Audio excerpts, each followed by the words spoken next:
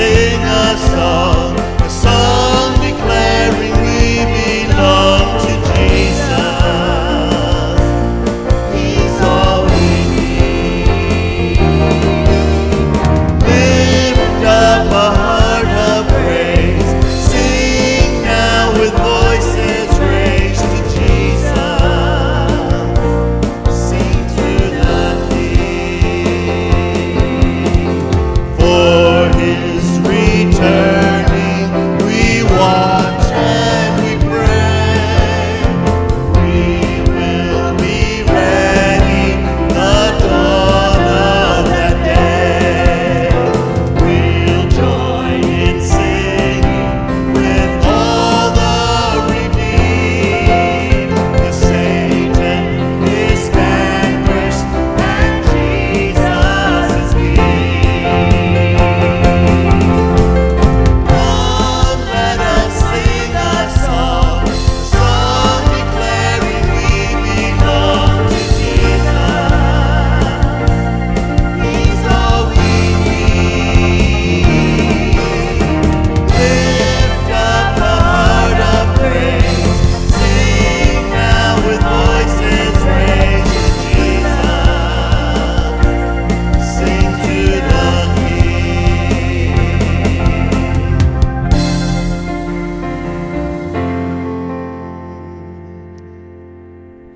One of my favorite songs that's come out in the last year or so is this song, 10,000 Reasons. Bless the Lord, O my soul.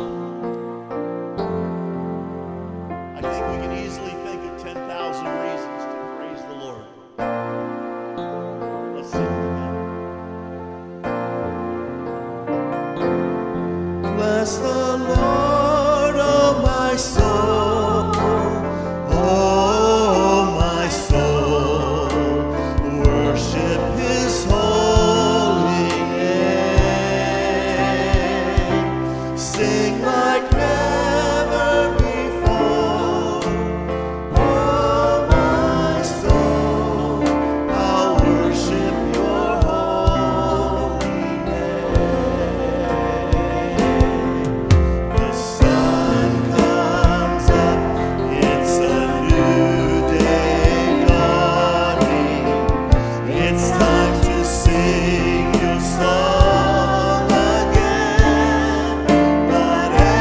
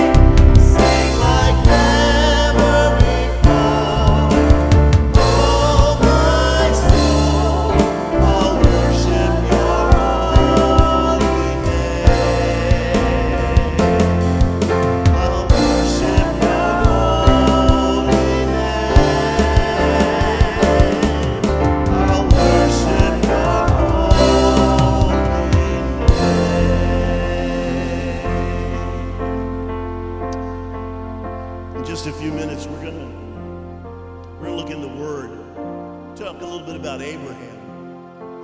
And Abraham learned to trust God. And he learned it when there wasn't a lot of other evidence around that he could refer to, and he still trusted God. We have the Word. We have a cloud of witnesses that have gone before us. We have lots of opportunities and lots of things that we can look at that will help us to trust the Lord. I like us to sing this song this morning.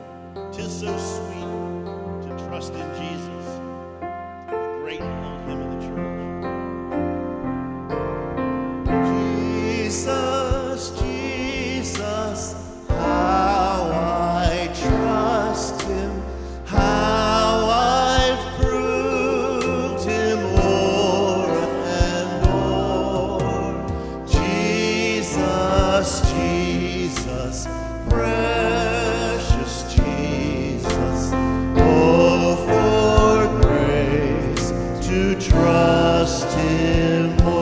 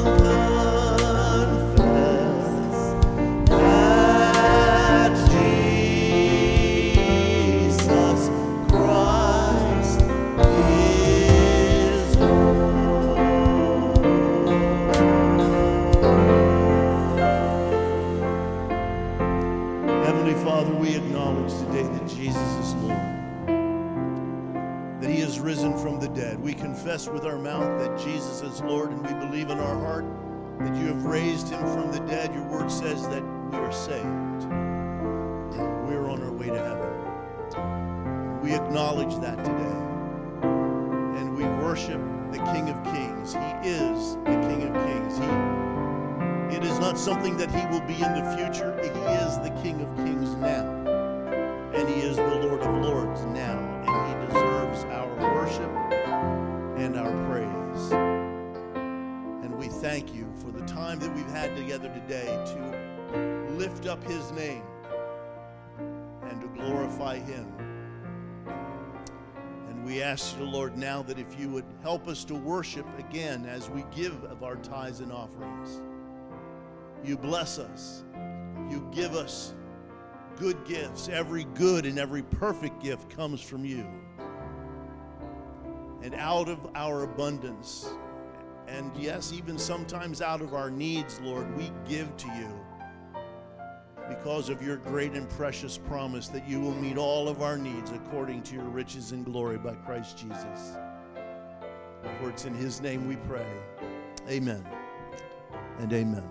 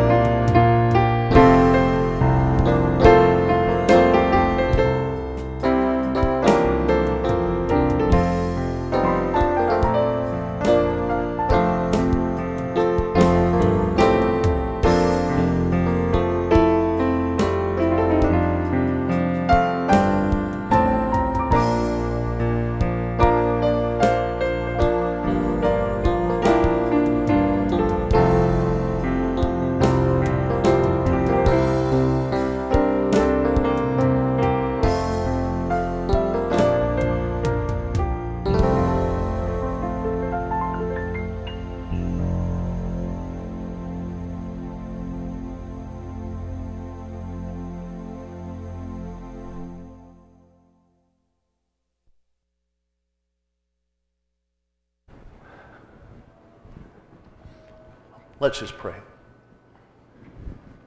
Father, thank you for bringing us together today.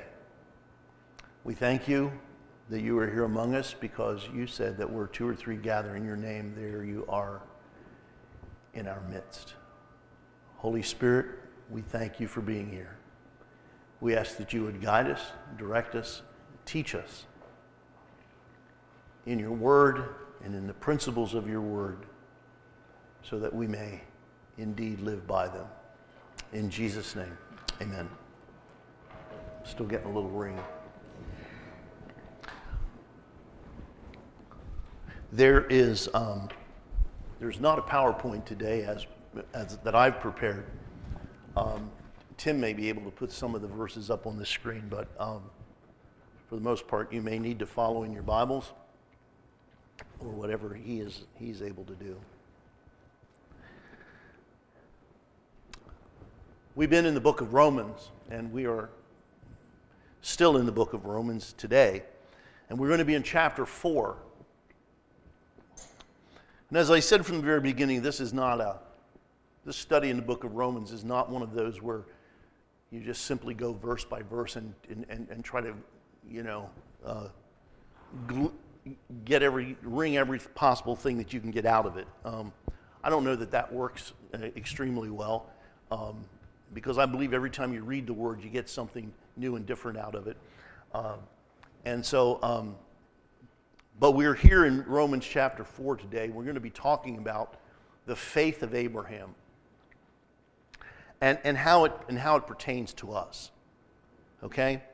Now, in order for us to do that, we're going to have to look at the life of Abraham a little bit.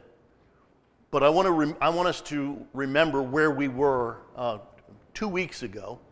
And by the way, I want to thank, and I will thank her this week. I want to thank Chaplain Burke for coming in and filling in for me last week. It was kind of a late notice thing for her, and she graciously accepted and was able to come and fill in and bring the word, and I know that she brought a good word.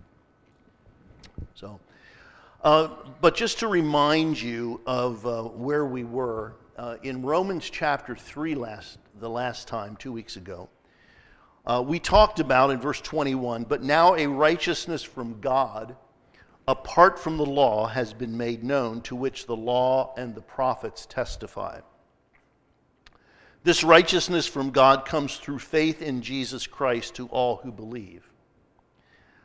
There is no difference, for all have sinned and fall short of the glory of God and are justified freely by His grace through the redemption that came by Christ Jesus.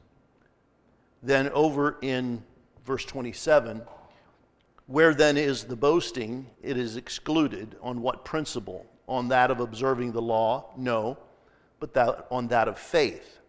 For we maintain that a man is justified by faith apart from observing the law. Is God the God of the Jews only? Is He not the God of the Gentiles too?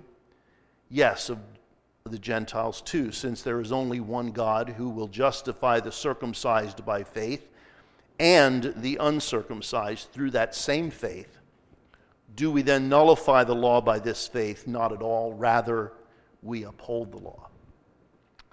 Then in chapter 4, which in the writing of this, there would not have been a division there, so the thought process continues. What shall we say then that Abraham, our forefather, discovered in this matter? If in fact Abraham was justified by works, he had something to boast about, but not before God. Now, if you will, please, mark yourself in Romans there in chapter 4 and turn with me back to the book of Genesis, to Genesis chapter 12. And in Genesis chapter 12, we find the calling of Abraham. Abraham is called of God. Now, Abraham's father, they were living in the Ur of the Chaldeans. And they decided to move from the Ur of the Chaldeans and move to Canaan. Okay? Now, I believe that was that God put that urging on Abraham's father to move to Canaan. But when they stopped at a town called Haran, the Bible says that they decided to live there. And as a matter of fact, that's where Abraham's father died. But when Abraham was about 75 years old, God spoke to him. Now, it's interesting when Abraham was born, I did a little math in there. When Abraham was born, Noah was still alive. Okay? I don't know if Noah was still, I didn't bother to check when Noah was still alive when God spoke to Abraham, but you can imagine some of the talk. I mean, it was a couple of hundred years now. Noah lived 350 years after the flood. The Bible says that. He lived 350 years after the flood. So you can imagine that in Noah's mind, that even though it's been 350 years, there's a lot of talk about the flood. There's a lot of oral tradition that's handed down. There's a lot of things and that's the way it was done. There's a lot of things that have been said about the flood. The stories of the flood have been handed down about how Noah found grace in the eyes of the Lord. Of all the people that were alive and living in that day, and God was displeased with them and was decided to destroy them. But there was this man Noah and his family, and the Bible says, and Noah found grace in the eyes of the Lord. He found favor in the eyes of the Lord. Okay. So now, Abram is living in Haran, and God speaks to him. Now, the Bible doesn't tell us how God spoke to him, But it just simply says, the Lord had said to Abraham, leave your country, your people, and your father's household, and go to the land I will show you. And then he says, I will make you into a great nation. I will bless you. I will make your name great, and you will be a blessing. I will bless those who bless you, and whoever curses you, I will curse, and all the peoples on earth will be blessed through you. So Abraham left, as the Lord had told him, and Lot went with him. And Abraham was 75 years old when he set out from Haran. He took his wife Sarah, his nephew Lot, all the possessions they had accumulated, and the people they had acquired in Haran, and they set out for the land of Canaan, and they arrived there.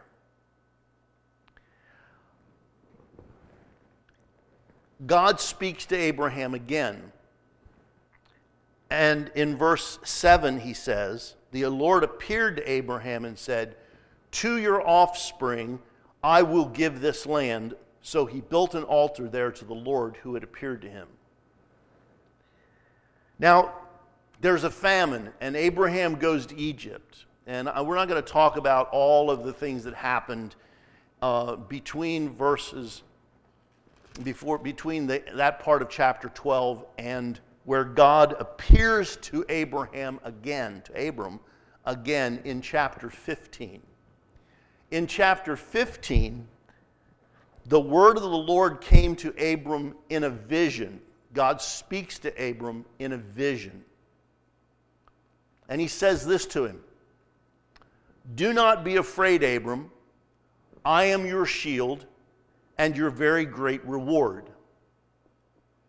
But Abram said, O sovereign Lord, what can you give me since I remain childless, and the one who will inherit my estate is Eliezer of Damascus? And Abram said, you have given me no children, so a servant in my household will be my heir. Then the word of the Lord came to him. This man will not be your heir, but a son coming from your own body will be your heir. He took him outside and said, look up at the heavens and count the stars, if indeed you can count them. And then he said to him, so shall your offspring be. Now, something happened in Abraham's spirit, in Abraham's heart. Something happened inside Abraham. And the Bible says in verse 6, Abram believed God. Okay? Abraham believed the Lord. In other words, there was something that he was struggling with up until that time. And you can see in the beginning of the passage where he is talking to God and he's saying, Lord, you're telling me this. You know, you told me you were going to give me this land. This land is going to be mine, or my descendants, you know. Now you're telling me that you're going to make me a great nation and you're going to do all this, but I don't have any children. And one of my servants from Damascus is going to be my heir. He's the one who's going to get everything that I have, because I have no other heir to leave it to. And God takes him outside and shows him the stars in the heavens and says, I want you to look up in the heavens and I want you to see the stars and count them if you possibly can. Now, I imagine that out in the middle of nowhere where there is no artificial light and there is just complete darkness, and maybe there was no moon that night, that God allowed Abraham to see the incredible amount of stars so that he could get a picture of how many descendants he was going to have. He said, if you can count, and of course, he couldn't count them, and he couldn't even see. God was speaking from heaven, and God knew exactly how many stars he had created. He was only showing Abram a portion of those stars, because many of those stars can't be seen by the naked eye. So he was only showing him a portion, but he was promising him. Are you hearing this? He was promising him from God's vantage point, not from Abram's vantage point. He was promising Abraham that he would have descendants according to the number of stars that God had created, not the stars that Abraham could see. I like that. I like the promises from God's vantage point, not from mine. And so something happened when Abraham looked up into the sky and saw the stars, and something happened in his heart, and the Bible says Abraham believed the Lord. There was something that clicked, and I believe that. And God, because of who He is, immediately knew that Abraham had changed from a heart of unbelief to a heart of belief, and the Bible says, and He credited it to him as righteousness. Abraham believed God, believed what He said, and God, credited it to him as righteousness. Okay? Now, He also said to him, I am the Lord who brought you out of Ur of the Chaldeans to give you this land to take possession of it. You see, back when he first had Abram's father go from Ur, and they stopped at Haran, he was getting him out of there, and then he called him out of Haran and said, I want you to come to Canaan. And then he gave him all of Canaan, said, this is your land. He says he goes, to give you this land to take possession of it. But Abram said, O sovereign Lord, how can I know that I will gain possession of it? So the Lord said to him, bring me a heifer, a goat, and a ram, each 3 years old, along with a dove and a young pigeon. And we've read this, we've studied this, we've shown that God performed a blood covenant with Abram to the point where he was promising him, and He was showing him, this is proof that I am going to do what I say that I am going to do. And so then later on, okay, in verse 17, we come to chapter 17, excuse me. When Abram was 99 years old, the Lord appeared to him and said, I am God Almighty. Walk before me and be blameless. I will confirm my covenant between me and you and will greatly increase your numbers.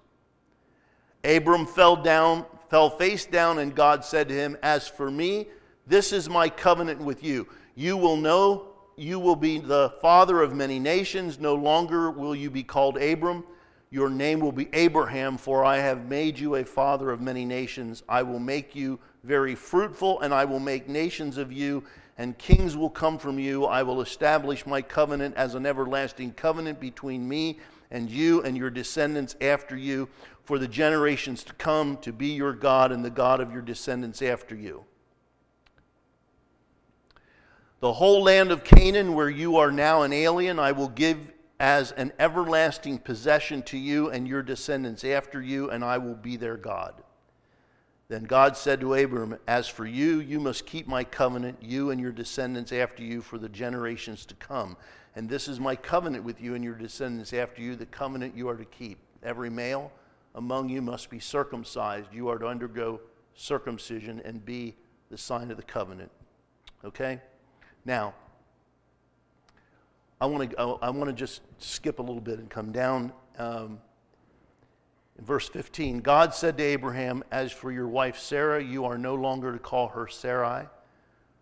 Her name will be Sarah. I will bless her and will surely give you a son by her.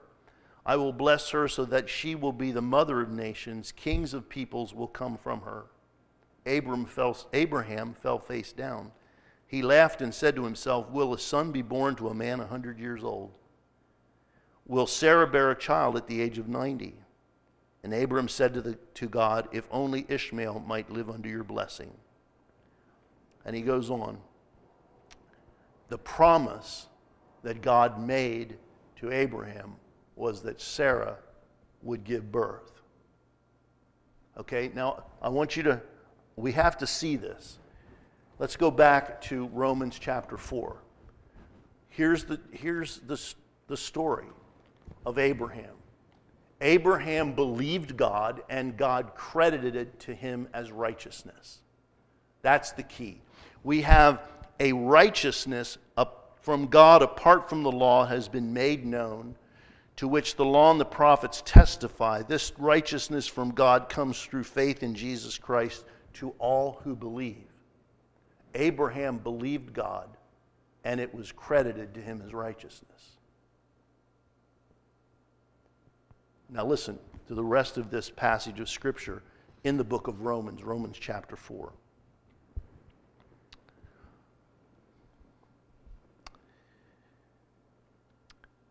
We're going to start at verse 1 again.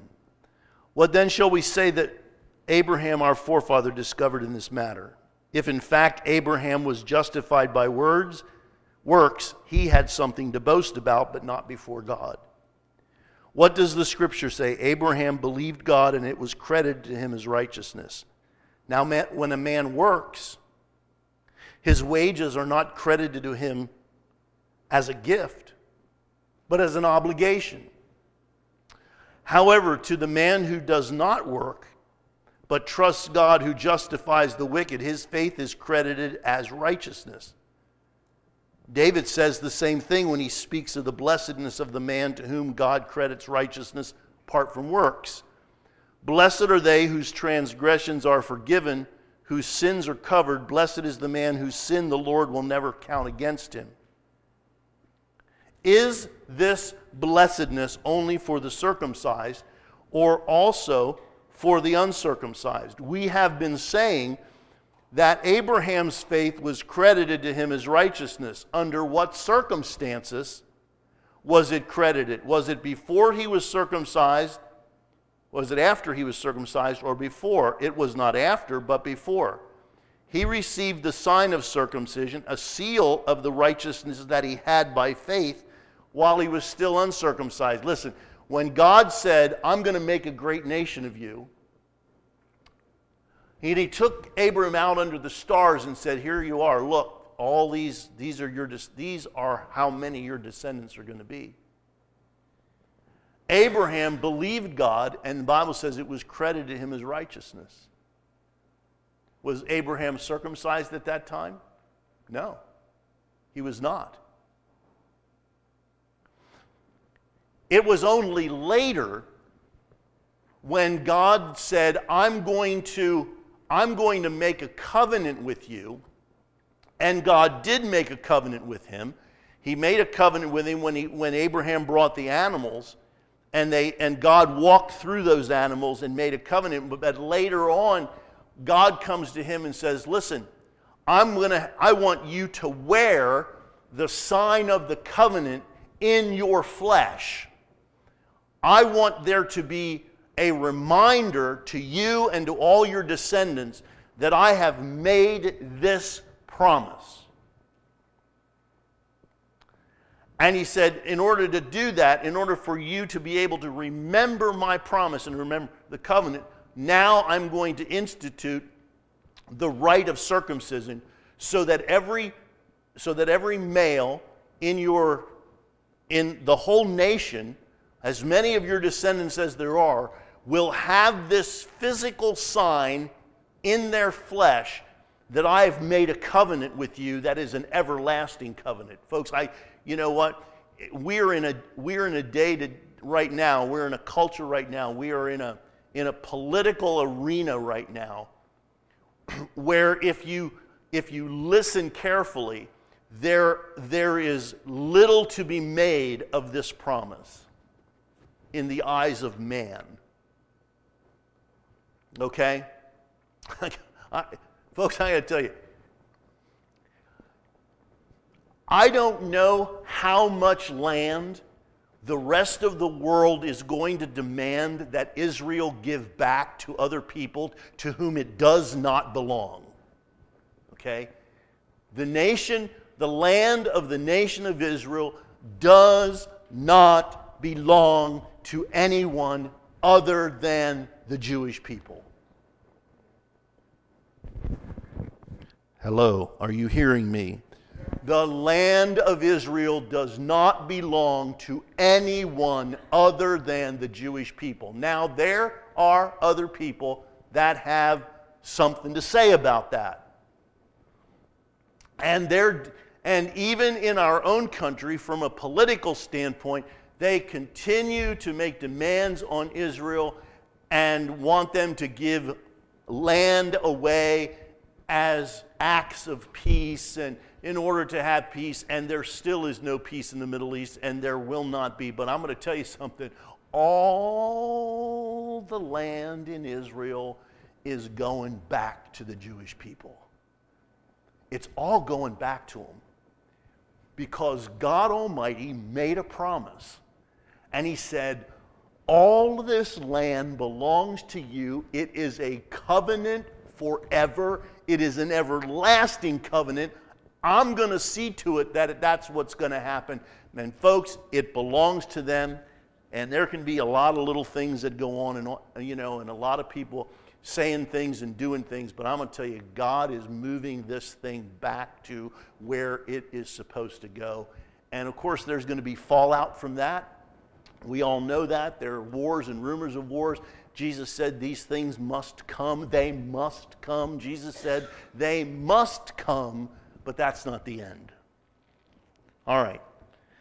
My point here is this. Abraham's faith. Abraham's faith was such that he believed God even when there was no evidence that God was going to do what he said he was going to do. So listen to what he says. In verse 13 of Romans chapter 4, it was not through the law that Abraham and his offspring received the promise that he would be heir of the world, but through the righteousness that comes by faith. In other words, there was no law at the time when God said to Abraham, here's the promise I'm going to make you. The first promise is I'm going to make you a great nation.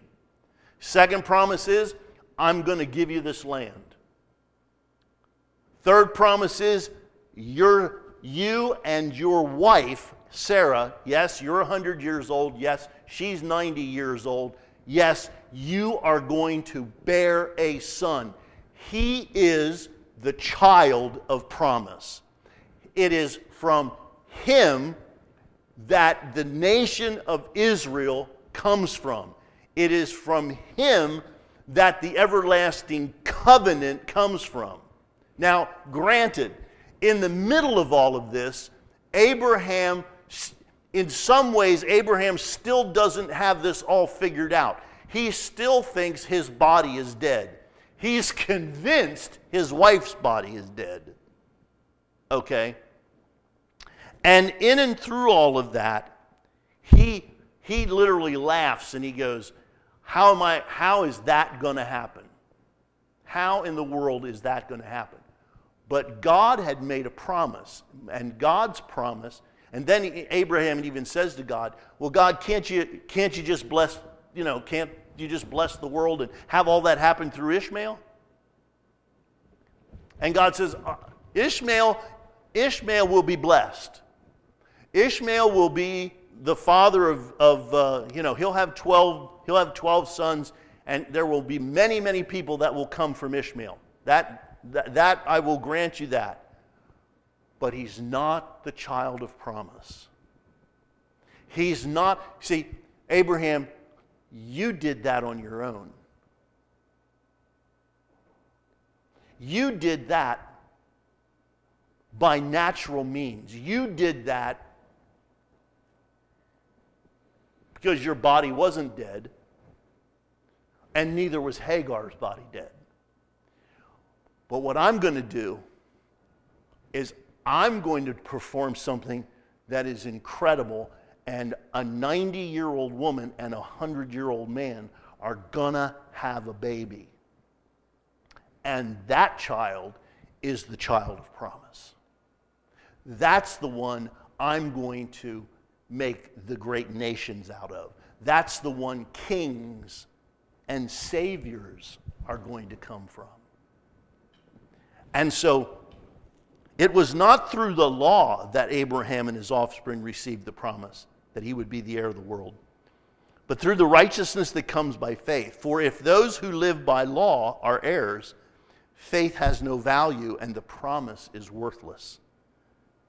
Because law brings wrath, and where there is no law, there is no transgression. Therefore, the promise comes by faith, so that it may be by grace and may be guaranteed to all Abraham's offspring, not only to those who are of the law, but also to those who are of the faith of Abraham. He is the father of us all. Now, I'm not an offspring of Abraham. And neither are you, unless you're Jewish. And I know that we have some folks in here that are offspring of Abraham. I understand that. But I'm not an offspring of Abraham in the sense that I'm a Jewish person. I'm not. I'm a Gentile. But listen to what? I'm included in this. Okay? He says, not only to those who are of the law, but also to those who are of the faith of Abraham. He is the father of us all. As it is written, I have made you a father of many nations. He is our father in the sight of God, in whom he believed, the God who gives life to the dead and calls those things that are not as though they were. Against all hope, Abraham in hope believed and so became the father of many nations. Just as it has been said to him, so shall your offspring be. Without weakening in his faith, he faced the fact that his body was as good as dead, since he was about 100 years old, and that Sarah's womb was also dead, yet he did not waver through unbelief regarding the promise of God, but was strengthened in his faith and gave glory to God, being fully persuaded that God had power to do what he had promised. This is why it was credited to him as righteousness. The words "it was credited to him" were written not for him alone, but also for us, to whom God will credit righteousness, for us who believe in him who raised Jesus our Lord from the dead. He was delivered over to death for our sins and was raised to life for our justification. Folks, that's what that one verse of the song that we sang, "'Tis so sweet to trust in Jesus." Just to take him at his word. Just to take him at his word. Okay? Just to know, just to rest upon his promise, just to know, thus saith the Lord. You see, that's why later on in Hebrews chapter 11, the Bible says, without faith, it is impossible. It is impossible. Without faith, it is impossible to please God. You understand that? Without faith, it is impossible to please God. Because here's what faith is. Faith is believing what God said. It is simply taking God at his word and believing what he said. And when we read in the Word of God that God said this, or God did this, or God promises this, and we look at our circumstances, and we look at our situations, and we look at our lives, and we look at the things that we are dealing with, and we begin to look at those circumstances, we begin to doubt God. And when we begin to doubt God, we are displeasing Him because we are not exercising faith. We are saying to Him, literally we are saying to Him, I don't believe you. I don't believe what you said. I don't believe what you're saying. I don't believe you. And when we say, I don't believe you, and then we want God to turn around and bless us when we don't believe what He said. And here is Abraham, who has no background. He's got nothing to refer to. He doesn't have a book like this. He doesn't have stories like this book has. He doesn't have stories. Oh, he may have heard about the flood, but he doesn't have stories like this. He doesn't have stories of Daniel and the lions, and he doesn't have stories like David and Goliath. He doesn't have stories like Balaam and his donkey. He doesn't have stories about all of these other miraculous, Hezekiah and all of these other things that we now have. The stories of the virgin birth, the resurrection of Jesus. And people, they just go, I can't believe, I don't believe that. I don't believe it. You can't please God with unbelief.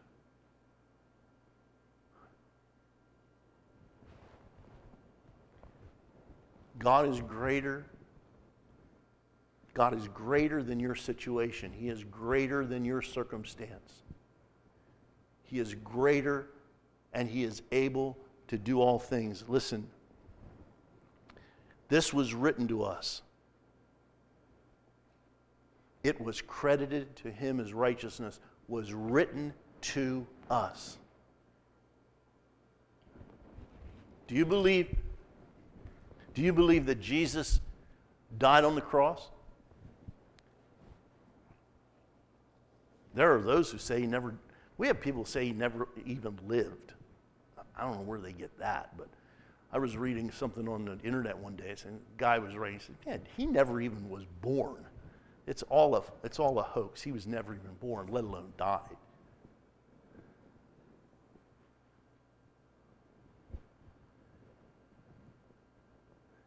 Is the concept of the virgin birth a problem for you? Not if you have a clear understanding of who God is. Not if you have a clear understanding of the power of God. That God, who is able to speak the worlds into existence that He could not speak. I mean, it's just incredible. So,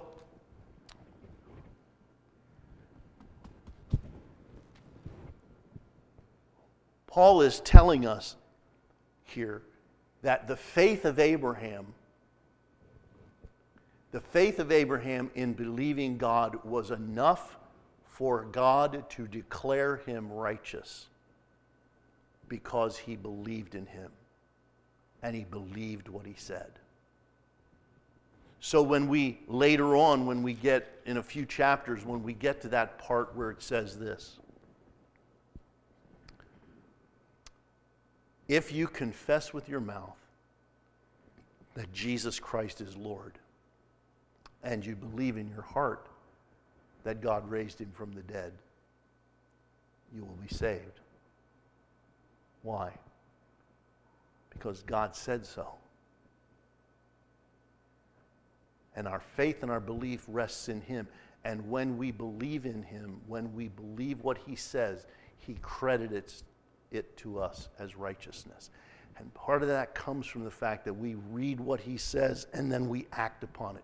You do not act upon something that you don't believe. Hello? You do not act upon something that you don't believe. You can say, I believe this and I believe that, but if you don't act upon it, you don't really believe it. Belief requires action. And so what God did with Abraham, Abraham believed. And the Bible said God credited it to him for righteousness. Not after he had done all these other things, but before. And he calls us to be children of Abraham, not Jewish people. He doesn't call me to become a Jewish person. And you know, there are Jewish people and there are Gentile people. He calls me to be a child of Abraham because of the kind of faith that I exercise, the same as Abraham did, to believe God, and he will credit it to me as righteousness. A righteousness that comes from faith in Christ. Let's pray. Heavenly Father, thank you. Thank you for our time in your word. Thank you for the faith of Abraham. Thank you for his example that even in the face of circumstances and everything around him that pointed to something different, your word says that he believed you and it was credited to him as righteousness. Father, help us today as we face circumstances and things, events in our lives, and Lord, as we just live life. Sometimes some of these things seem overwhelming. How could we possibly, can this be turned around? And we look in your word and we read your word and we are faced with who you are and your power and your glory and your ability and the promises that you have made. And every promise that you made Abraham, your word says, all the promises of Abraham are yes and amen in Christ. And we hold on to that and we believe, Lord. And as we believe and we trust you, you are faithful to do it. And we thank you. And we pray, Lord, today, we know that you have many things that you are at work doing. And you have graciously allowed us to join you in that work. We didn't start the work, you started the work. You began the work, and then you called and said, I would like you to be a part of this. And that was gracious on your part, and we thank you. Help us to be faithful. We thank you for the work that you started with the prison ministry, and then you called us and said, would you like to be a part of that? And we do, and we pray, and we give, and we have people that are a part of that, and we just ask for your continued blessing upon that ministry as they go into prisons and share the gospel and lives are being changed. We're a part of each one of those lives. We thank you for Love Serves and for the work that they're doing. Thank you for allowing us to be involved in that. And we thank you, Lord, that the work that's being done in Dominican is great, and souls are being saved, and because we're a part of that, we're a part of each one of those souls that are saved. Thank you for calling us to be a part of that. We thank you for the work that you began at the transitional center, and then you said to us, I want you to be a part of that, and then we joined in that as well, and we continue to pray that not a single girl that ever leaves that place will leave without knowing Jesus as your Savior, as her Savior, and you continue to answer those prayers, Lord, as more and more girls are coming to know you, and we thank you for that. And you brought missionaries to us. They came into this place and they told us about what they were going to be doing and where they were going to be going. and how they sensed your call in their life. And then you said to us, I want you to be a part of that. I want you to pray for them. I want you to support them. I want you to adopt them as part of your family here. And so we did, and we continue to pray for Shelley and for Todd and for Chris. And they're in different parts of the world, but they're carrying out the mission of sharing the gospel of the resurrected Christ, and we just thank you. Thank you for asking us to be a part of that. And then, Lord, you, through a series of events, you brought us to the point where we needed to have a daycare in this church, and there was a work to be done, and you were already busy doing it, and then you asked us to get involved in it, and we did, and you've blessed it, and it's been a vital part of our church, and we just thank you for that. We don't know what else you have for us, Lord. We just want to be willing and open servants. Is there more? Are there other places that you're at work? Please make them known to us. As you ask us, we will say yes. We will join you in your work. We don't want to start the work and then ask you to join us. That's the wrong way. We want you to start the work, and then you ask us to join you. And then it's fruitful, and it's the right process. Thank you, Lord.